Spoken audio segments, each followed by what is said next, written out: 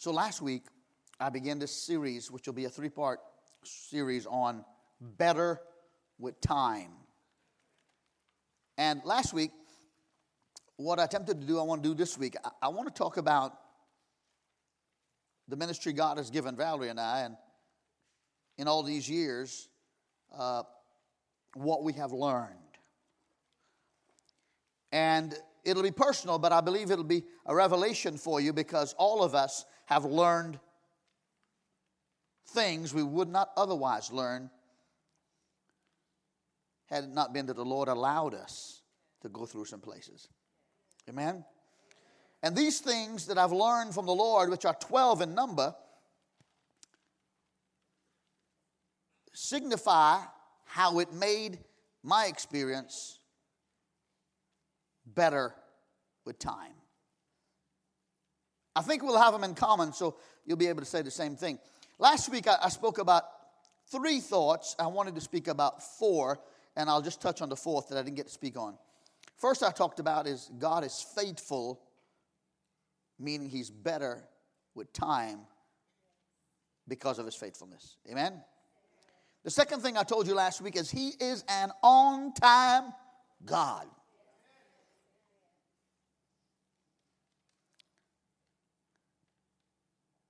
Here's the third thought. There be more for me than against me. If there were 1,000 against you, and you and God were the only one defending your position, you and God would be all you need. And it won't be because of you, it'll be because of him. There'd be more for me than against me. Hallelujah. I'm processing things. Do you want to say that? Do you not want to say that? He supplies my needs. In my journey, the greater my need, the more of God. God didn't quit meeting my need when I needed $1 million. Not me personally, but if he wants to do that, I'm all for it. He supplies my needs. And I want you to note this, please. This is a real help to me. See if it won't help you. Sometimes God will supply our need in the most unusual way. Wow. Let me give you this, a story I heard some years ago, and I wrote it down again. The story is told of the widow who lived next door to the atheist. The atheist could not stand to hear her speak to God. The houses were close enough to each other so he could hear her pray. That made him mad. One day she was asking God for some grocery items. The atheist heard her praying this grocery list, and it made him mad. So he said to himself, I am going to buy those groceries, bring them to her house, and tell her I bought it and not God. He did just that. When he brought the groceries to the door of her house, she was ecstatic. She kept praising God for answering her prayers. He stopped her and said, ma'am, God did not supply these groceries, I did. She praised God even more. And he asked, what are you doing? She said, God did a greater miracle than I thought. He asked, what do you mean? And she said, not only did God answer my prayers, but he used the devil to do it.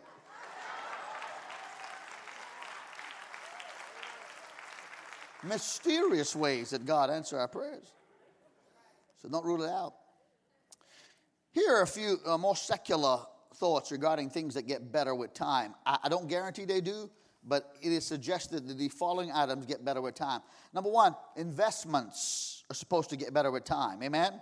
Well guarded, well taken care of, well invested investments. Number 2, parenthood gets better with time, or it should. I have seen some, it didn't. No, it didn't. Senior citizens discounts get better with time. I know that. I was not going to know that.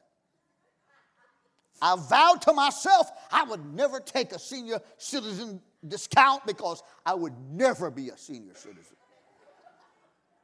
I pay 53 cents for McDonald's coffee. Thank you, Lord, for the discount. It gets better with time. Wisdom should get better with time. Amen? Planted trees should get better with time. Here's this. Medical advances get better with time. I like that. Surgeries are done now with less intrusion. And that's good. Your style gets better with time. Your judgment gets better with time. And I have seen some of your styles, and your judgment is not getting better with time.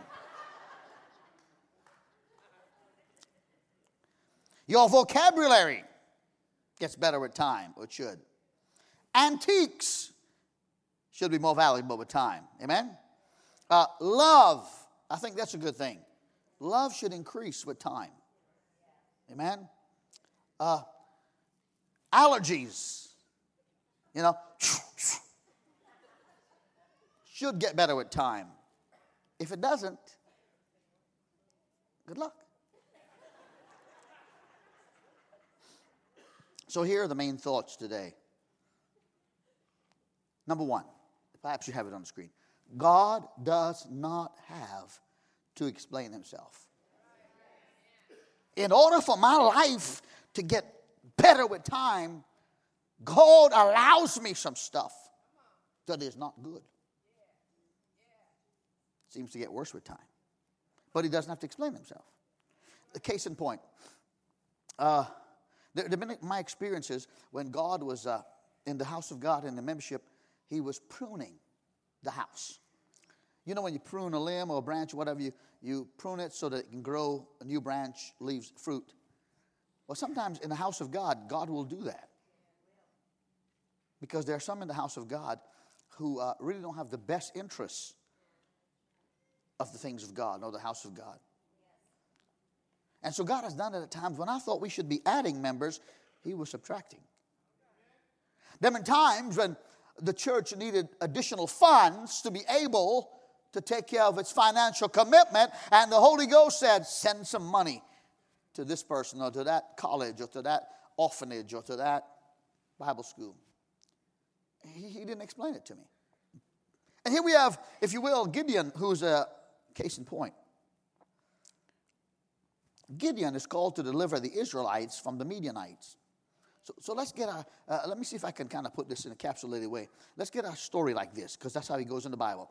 The Midianites are the enemies of the Israelites. The Midianites have hooked up with the Amalekites, and so now we have a double portion number of enemies against the Israelites. Listen to what happened. The Midianites so dominated the Israelites that every year when the Israelites planted their crops and did all of their items to get ready for harvest, as soon as the Israelites got ready to harvest their grain and fruits and vegetables, the Midianites would come in like a horde of locusts, swarm. And they would bring their horse and their donkey and their camels. They would bring their tents. They would come to stay until the harvest season is over. They would stay in the lands of the Israelite until the Israelites had nothing to harvest for fear of the Midianites. The Israelites were so afraid of the Midianites, they would hide in caves and mountains and behind large rocks. Because had they been discovered by the Midianites would kill them, because that'd be one less mouth to feed. And so, in the midst of all this dominance and greed and potential starvation, God intervenes when the Israelites call out to God. They first had to repent. How many know in order to get God's attention, you hadn't living right, you got to repent? Can't be asking God for no favors if you ain't living right. That's free. It's not even in my notes. Put it up on the screen. Here's the predicament again of the Israelites. This angel appears to Gideon and says, "The Lord is with you, you mighty man of valor." And Gideon says, "Whoa, whoa, whoa, whoa, whoa. No. Can't you see I'm hiding behind a large rock? Can't you see I'm threshing out some grain that I stole? And when I do, I'm going to grind it and have a little bit of flour or whatever grain to make a bread or so. I'm hiding in a hole and you got nerve to call me mighty man of valor?" You got to explain that, God. He said, "No, don't." Look what Gideon says. "Oh, my Lord, if the Lord is with us, why has all this happened to us?" Huh? You ever ask God, by the way, whose side you on? You all act like you're so righteous. You have.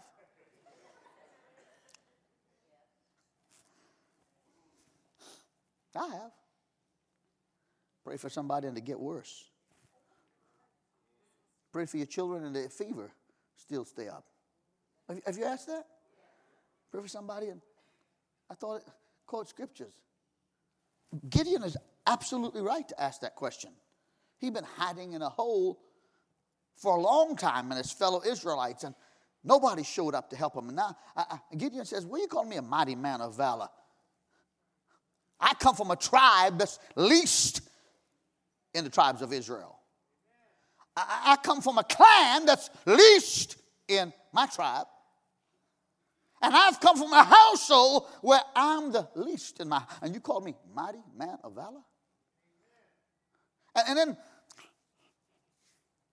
where are all the miracles God, our fathers, our grandfathers, everybody said to us, "Did the Lord not bring us up from Egypt? But now the Lord has forsaken us and delivered us into the hands of the Midianites." I don't see your plan here, God. You got to do some explaining. I'd like to ask you, God, you need to understand that things are not getting better with time. So here's what God says. I got this plan I want you to carry out. I want you to blow the trumpet all over the tribes of Israel. I want you to send messengers and heralders and tell them, "Let's gather in so and so place, and let's go under the sword of Gideon and the sword of God." Well, there was a lot of people frightened from the Midianites and Amalekites, so 32,000 showed up. When that meant that the ratio was 10 Midianites to 1 Israelite. I don't like those odds. And so God says, "All right, take the 32,000 you got, but hold on just a minute, Mr. Gideon. You got 32,000, you probably got 100,000 or more of the enemy. But here's what I want you to know.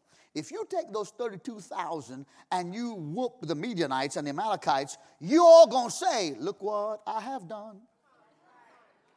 Huh? God said, "Ain't nobody going to get my glory but me." I'm going to buy this CD. I promise you. This is good, really good. So God says, "I want you to tell everybody who is afraid of the 32,000. They're afraid, go home." 22,000 left the man of God. You talk about odds being bad before. I could just see the 22,000 going, "Whew, thank you, Jesus. I was just going because somebody said to come. I didn't know we were going to do this." 10,000 left. God says, "You still going to say if you win, that y'all did it." So I'm going to thin them out a little bit more, 10,000. Come down to the river. Here's what we're going to do. Don't forget, Pastor David, when I go down, you pick me up. And everyone that lays on their belly and drinks from the river, just like this, separate them. But now everybody else that kneels down, dips their hand in the water and laps it up. Them's the tongues people. Y'all didn't get that. Don't criticize the tongues people. They're going to win the battle. I don't mean anybody else should be left out. 300 people. Where are you, God? I started out with 32,000.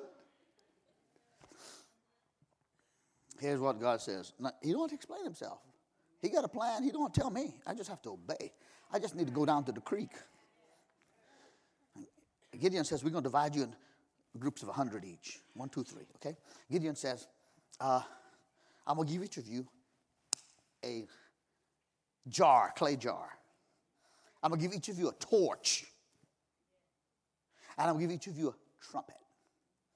And Gideon ascends the mountain where he can look down. It's nighttime now, and it's late, and it's time for the second change of the guards. And he stands on the mountain where he could see all of them in the valley, and he sees the scores of tents and maybe some lights around and the animals and the people sleeping. And Gideon says to the 3 of the groups of 100, do what I do. Oh, my. I just heard Jesus say, do what I do. So he put the trumpet to his mouth. They put the trumpet to their mouth. Now these boys down here, they're in their second sleep.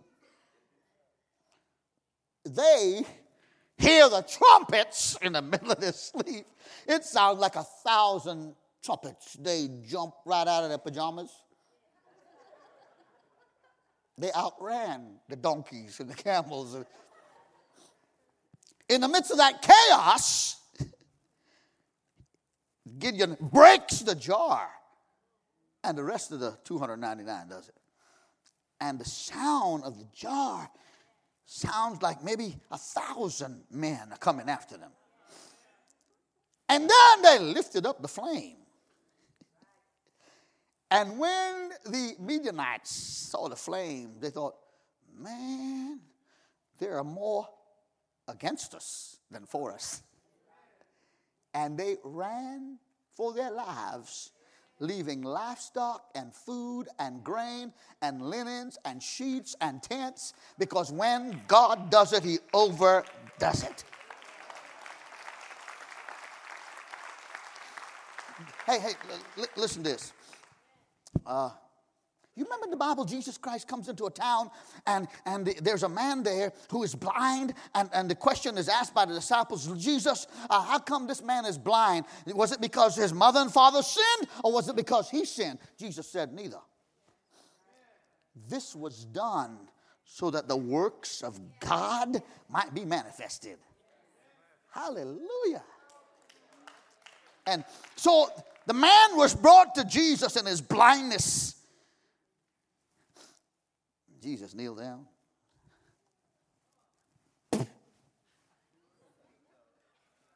Take some finger and make some mud.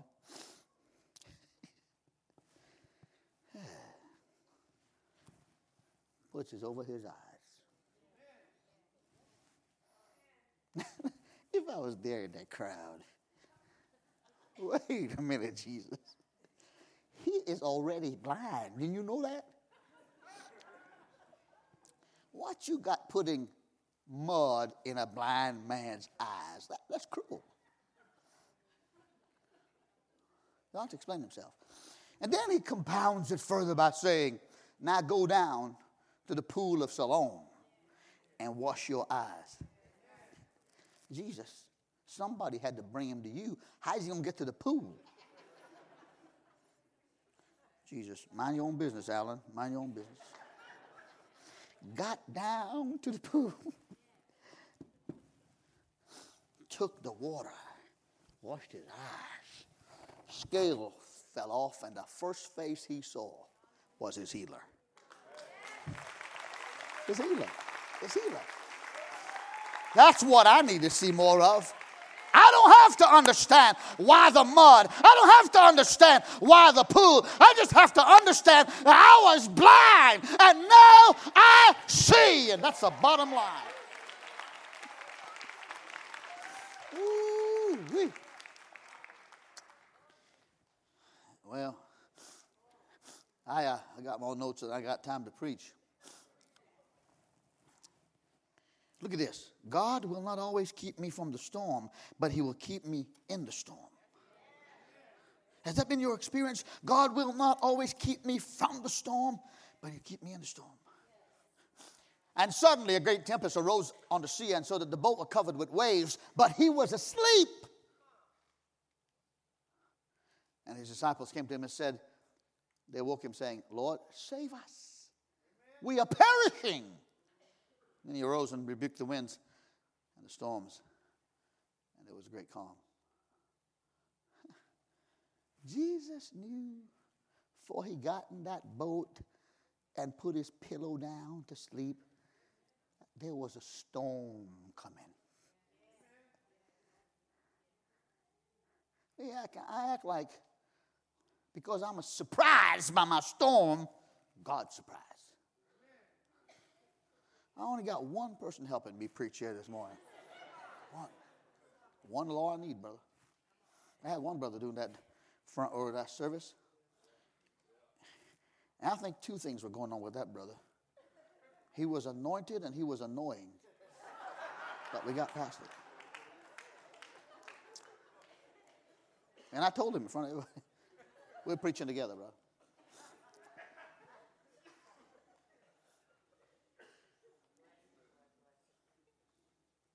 The disciples didn't know there was a storm coming. Have you ever been there? Jesus knew, and the disciples knew. And Jesus said, I'm not going to keep you from the storm. But when it arises, all you have to do is say, Jesus. I will be with you in the storm until the storm is over. If you know that to be an experience in your life. Hey, listen to this. If you identify it, then you can say amen or something. But there are these kind of storms. Satanic attacks, personal sufferings, marital conflicts, financial limitations, temptations, addictions, bitterness, unforgiveness, and revenge. And so, having said that,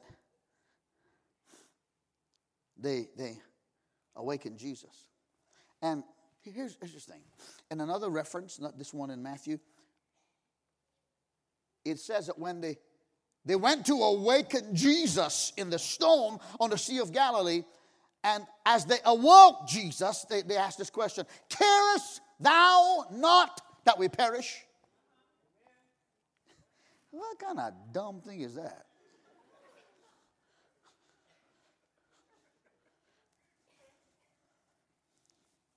You know, they say with a knuckleball, I don't know what it is either, but just a pitch with a knuckle. As we call it, knuckle, right? That some pitchers use it because when you throw it, you don't know where it's going.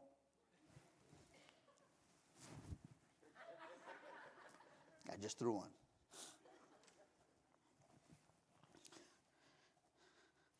For almost 40 years, this has been my first lady and my only lady. You're my third lady, right? How foolish, Valerie, if I were to call on you, our history together, and ask you for help, and you knew it was a genuine need for me to say, don't you care, honey? I've never said that, right? You love me. You know better than that.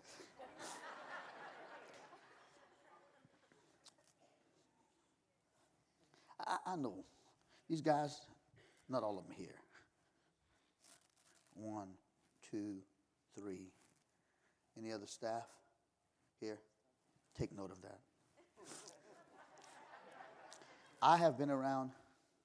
Where? Oh, yeah. Sorry, brother. What you doing in the dark? Damn. Every one of these guys I just pointed to. We will fight for each other.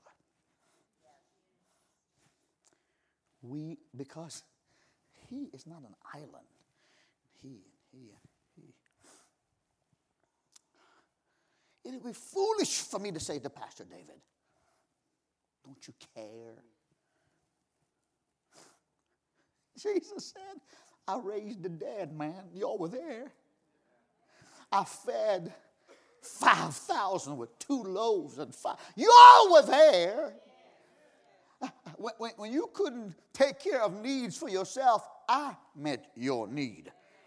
Jesus could say, we went up to a mountain and there was a man bound with chains and his body was lacerated because he cut himself so much to get rid of what might be 1,000 demons called legion. And you guys saw me set that man free by casting out the demons. They went in the pig and they died over the mountain. How dare, Jesus said to them, oh, ye of little faith. After all I've done, you ask me if I care. They're human. He stood up and spoke to the winds and waves.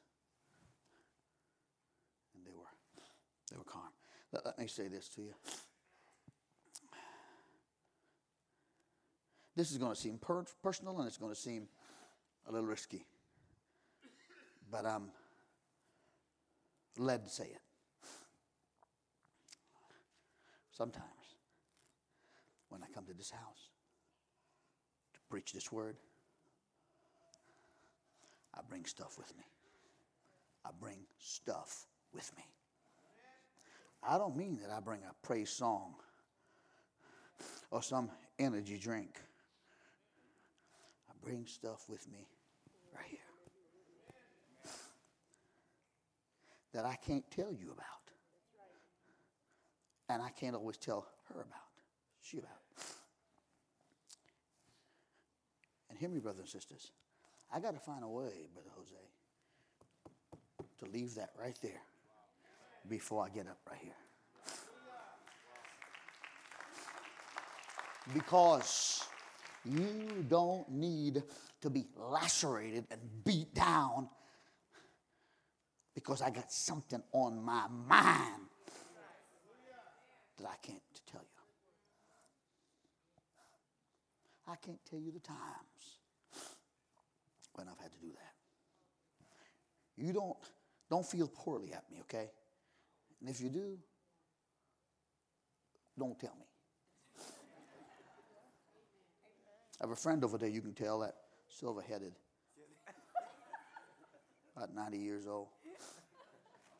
I have had times when I've had to confront people living in sin. It wasn't imaginary sin. It was sin. You see, the Bible tells us rebuke and correct and discipline in righteousness.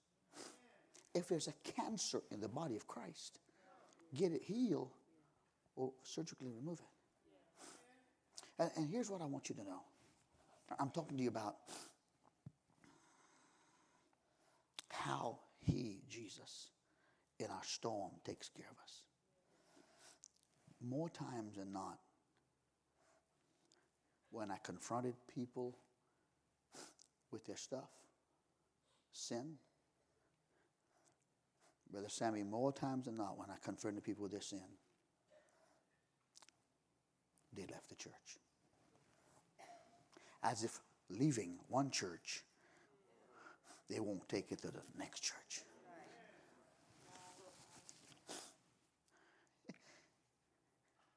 Let me tell you.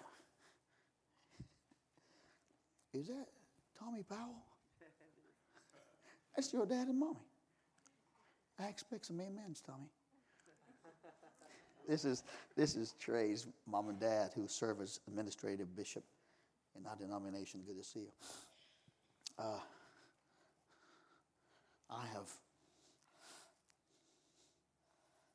have had people sit in my chairs in my office.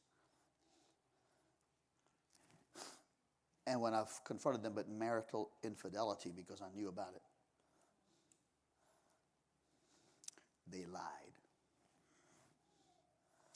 That doesn't mean that is over with.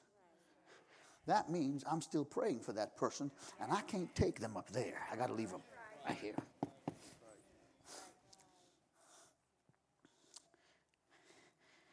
And I'm saying to you, while I say that about me, when you come in those doors, you got to leave it there.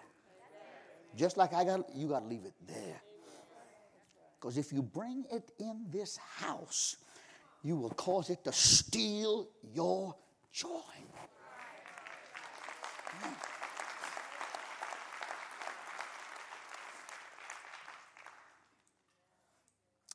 Wow. One more thought. I have learned in the years more about the unconditional love of God than I have just starting out. We used to sing a song in the Church of God. It gets sweeter as the days go by. It gets sweeter as the moments fly. His love is richer, deeper, sweeter, sweeter, sweeter as the days go by.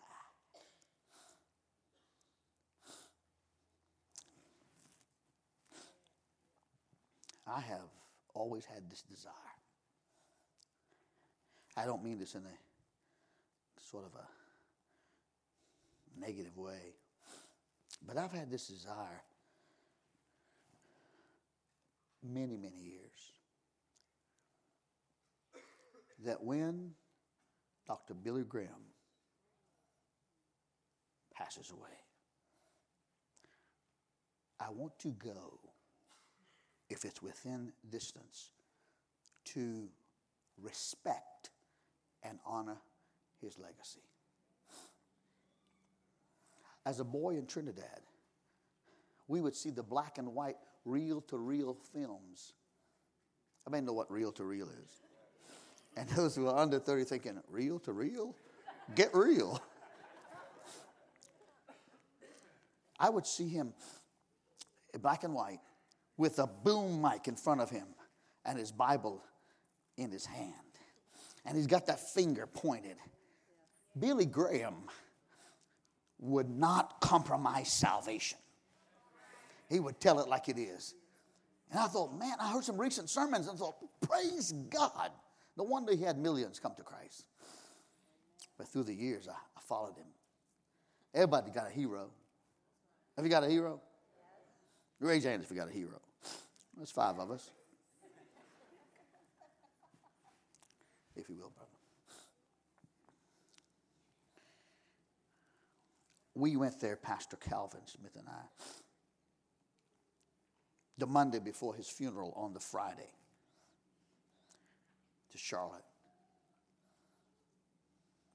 We had to park in parking decks at the airport, be transported to the library and his boyhood home. And in his boyhood home, he was lying in honor rest. And we go by his casket. A lot of you by now know about his casket. You know that the casket probably didn't cost more than $200. You know that his wife was buried in a similar casket. You know that the casket was built by inmates at the Louisiana State Prison. You know that it was very simple pine. Oh man, what I could learn from Billy Graham. Do you know if Billy Graham needed a casket and they take up an offering, they could probably buy 20 caskets. He always deflected the praise. I feel the electricity now that I felt then. So we passed by this casket, maybe 8 feet from where we passed. Matter of fact, there's a lady in the church here who was looking at the live feed who saw Pastor Calvin and I passing through. So if y'all doubt it, I'm going to get that feed and say, look here. We went through twice. Here's the point I'm getting to. On the day of his funeral, his children spoke, I think from the oldest to the youngest, whatever succession that was. You ought to see that. You ought to go to PBS and pull it up, and it's going to be worth your time. And I'm talking about the unconditional love of God. Y'all still all right? Ruth is the third of his children. She stands on that platform with the barn-like looking library behind her. Her hair is blowing in the wind. She probably now is in her 60s. And when it came her occasion to speak words about her daddy, she said this. Some years ago, she said, I was divorced after 21 years of marriage. She said, my family, meaning the entire Graham family, or those who were then married, thought it would be best for me to move away and get away from here. So I went to my eldest sister's house, some miles removed, another state. Went to live with her. Children went. She said she also wanted to find a good church when she moved. And she found this church, started attending, and not long after attending, the pastor introduced her to a handsome gentleman. She said they started dating, and they dated what she called fast and furious until when she said to her children about her intentions of marriage, they didn't like him. She said, what do they know? They're young people. She told her mom and dad about a pending marriage, and her mother called her from Seattle. Her father called her from Tokyo. And they said, Ruth, just wait. Get to know him better. Let us get to know him better. Just wait. And she said, what do they know? They've never been single. They've never been a single mother. I know what's best for me. She's telling this on the funeral. And she says that she married this man on New Year's Eve, and within 24 hours, she knew she should not have. Within 5 weeks, she left him, running for her life. She now realized the only place that would receive her, or she could go to whether to receive her or not, would be to her mother and dad's house in Monterey, North Carolina. It was like a 2-day journey. And she said she wept. She questioned. She said she was embarrassed to face them. What would mother say? Would she say, we told you so. We told you not to do it. We told you not to go. You, sort of like, not verbally, I mean literally. She's something like, you made your own bed. You're lying. She said regarding her father, no girl wants to disappoint their father. She said nobody wants to disappoint Billy Graham. She's right. What would my father say? You've left. You're not welcome here. You have smeared our name, and we're not ready to give you any more chances. She said they live on a mountain, and her car, as she drove, wound its way to the top of the mountain, around the last bend to where she'd see her parents home, with tears in her eyes and her lip probably quivering. She saw her daddy. He helped her get out of the car, and he put his arms around her. And he said, welcome home. Welcome home. That's love. Unconditional love. Please stand. Oh, my. All of us have needed it. Say amen if you're one of us. All of us have needed the embrace of a father because we've been prodigal. My mother and father, Dr. Billy Graham, and her mother, Ruth, never said, this is your last chance. You can't run from God where he can't find you. But the best thing to do is run to him. Would you bow, please? Hallelujah. I need for you to whisper a prayer of conviction on us. No, it doesn't matter to me who sees you or see you, do not see you here. What matters to me is that we meet with Jesus. You said, Pastor, my worst days are behind me, and then I went ahead and my worst days followed me. Your best days are ahead of you. Maybe you tried it your way and you thought it'd get better. You don't know enough of God to try it his way, but you can today. So, Pastor, I don't want to become bitter. I want to become better. I need for Jesus to forgive me of my sins. I don't need to play around with it, Pastor. I need to say, you've confronted me, Jesus, and I'm not going to run out of church. I'm coming home. Would that be you if you step out in an aisle and come and stand here? We are not going to embarrass you.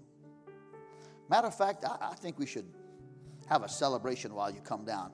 Everybody put your hands together and let's celebrate them coming. Come on. Come on. Come on. I invite you. Come on, in Jesus' name. Yes. Thank you, Jesus. Here's another invitation. If you've gone away but you want to come home, come in Jesus' name. If you've gone dry but you need to be filled with the Spirit, come in Jesus' name. If you want to be better than you are in walking with Christ, come in Jesus' name. Oh, hallelujah to Jesus.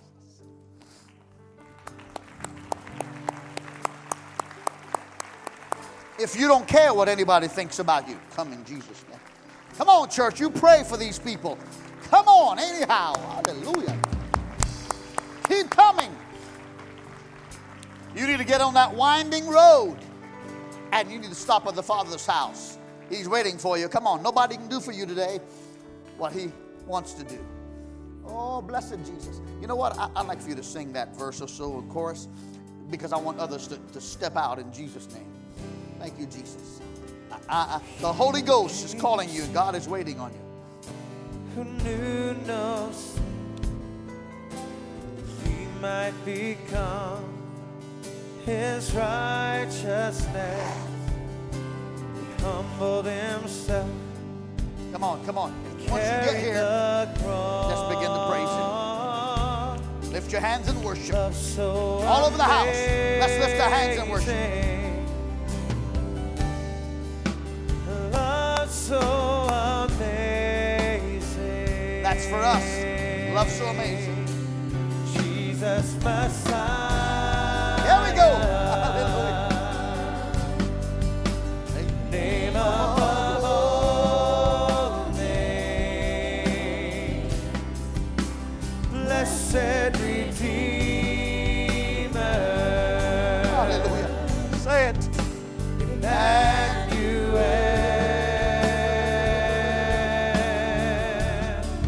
The rescue for sinners.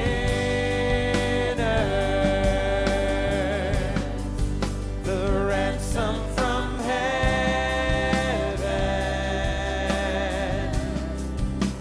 Jesus Messiah.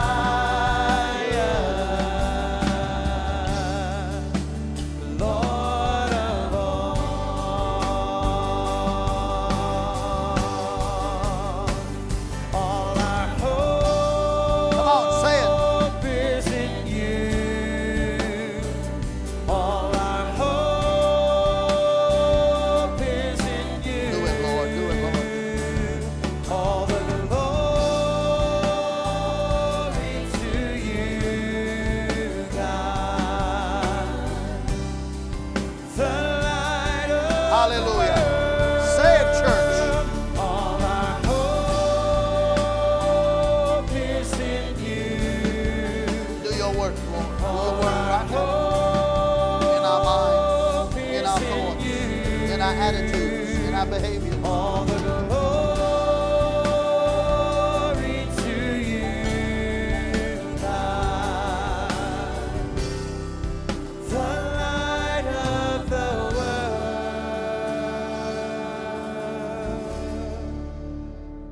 I want to make another appeal of a different kind. Would you like to come and stand for somebody today in this altar who need to know the unconditional love of God? Who need to find that in their storm, God doesn't intend to kill them, but to keep them. Come if you'll stand for somebody else.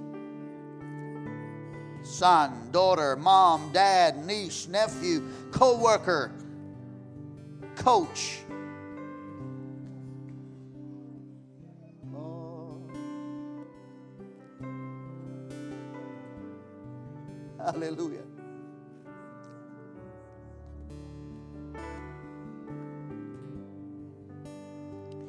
Now here's what I'm going to do, and it may not be specifically to you, but I want you to do it for somebody else. Then we'll pray for you who are saved. This prayer is for those who are coming back to the Lord or coming to Him the first time. I want everybody in the church to repeat this prayer after me, whether you're saved or not, because I want you to encourage those who are coming into the kingdom. On the count of 3, everybody repeat. 1, 2, 3. Lord Jesus, just as I am, I come to you. You know me better than I know myself, than others know me. Look into my life. Wash and cleanse me of everything that is unrighteous. Today, Jesus, I'm giving my life to you. Lord Jesus, I believe that you died on the cross for my sins. I believe that if I confess with my mouth the Lord Jesus, He will forgive me of my sins and save me.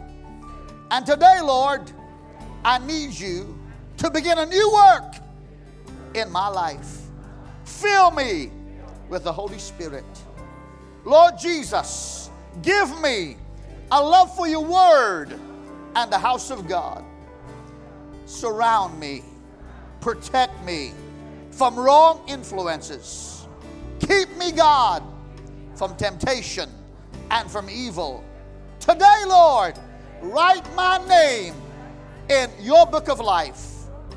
I thank you for washing me and cleansing me and saving me.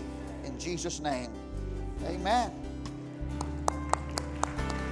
Amen. Amen. Amen.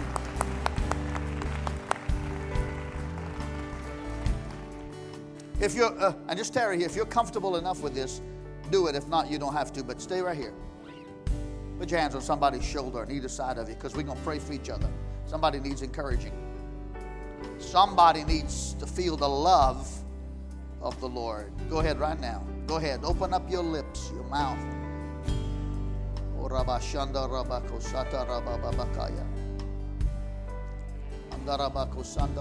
Come on, come on. I pray for fresh oil, fresh fire. I pray, God, for wayward children to come home. I pray for prisoners to be changed and, when appropriate, set free. I pray for marriages that are under attack to be healed. Come on, come on. Lord, I pray for those who are sick in their bodies. Heal them. I pray, oh God, for those who are running from God. They're not in this church, someplace else. But God, I pray that they would run towards you. Go ahead, go ahead. Come on. I pray for those who are bound by substance abuse, bad choices. Come on, pray with me. I plead the blood of Jesus. I plead the blood of Jesus. Hallelujah. Thank you, Jesus.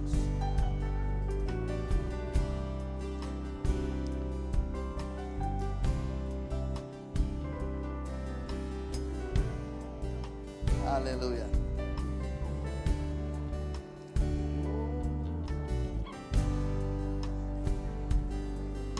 I'm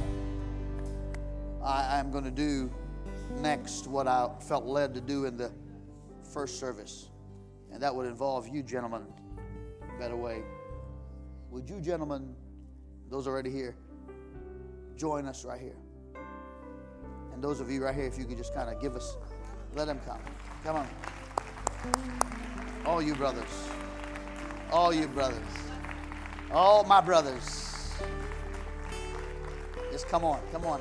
Whatever it takes. This is our moment with the Lord. I want all our brothers and others and sisters kind of surround them with love. I want to say to you, gentlemen, it gets better with time. You're doing some things and preparing yourself. You have submitted yourself to be a better man. It's going to get better. It's already got better.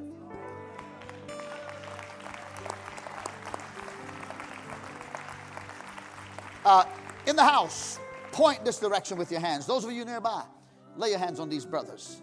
Thank you, Jesus. You brothers, just lay hands on each other. Let's pray for them, church. Oh God, you have given these men the opportunity, Lord, to grow and develop in the ways of God. They've taken it. Lord, there's some things in their lives that remains, Lord, that they need you to help. I don't know it individually, Lord, but I know this world, and I would say, God, that some of these men, a few of them may be married and need to make that work out. You can help that, Lord. Amen, church. They may even have children. They need their daddies in home. God, there be those here whose mother is praying for them or daddy, and there be some of those here, God, who never knew a mother or father. But you'll be both of that to them today. God, when they leave this ministry, they may need a job. They may need some money. They may need the right friends. A good place to go to church if they don't live nearby. I pray, come on with me, church. I pray that you would order their steps. I pray that you would baptize them in the Holy Ghost. I pray that whenever the devil tries to come back to tempt them with stuff that they have overcome, remove the devourer and the liar and the tempter. Amen, church. Lord, I pray the angels of God would surround them. I pray, God, that you'd be their rear guard, their front guard around them. And above. Lord Jesus, right here in this crowd, you don't have to be a Billy Graham to be valuable to God. Thank you for Billy Graham, but you don't have to be him. You just have to be you, serving the Lord. My brothers, I pray over you today. I pray that you would prosper. I pray that you would be healthy. I pray that you'd be protected. I pray that God will give you a song in the night. And I pray that you'll be able to dance in his presence because he rejoices in your delights in your praise. God bless you, my brothers.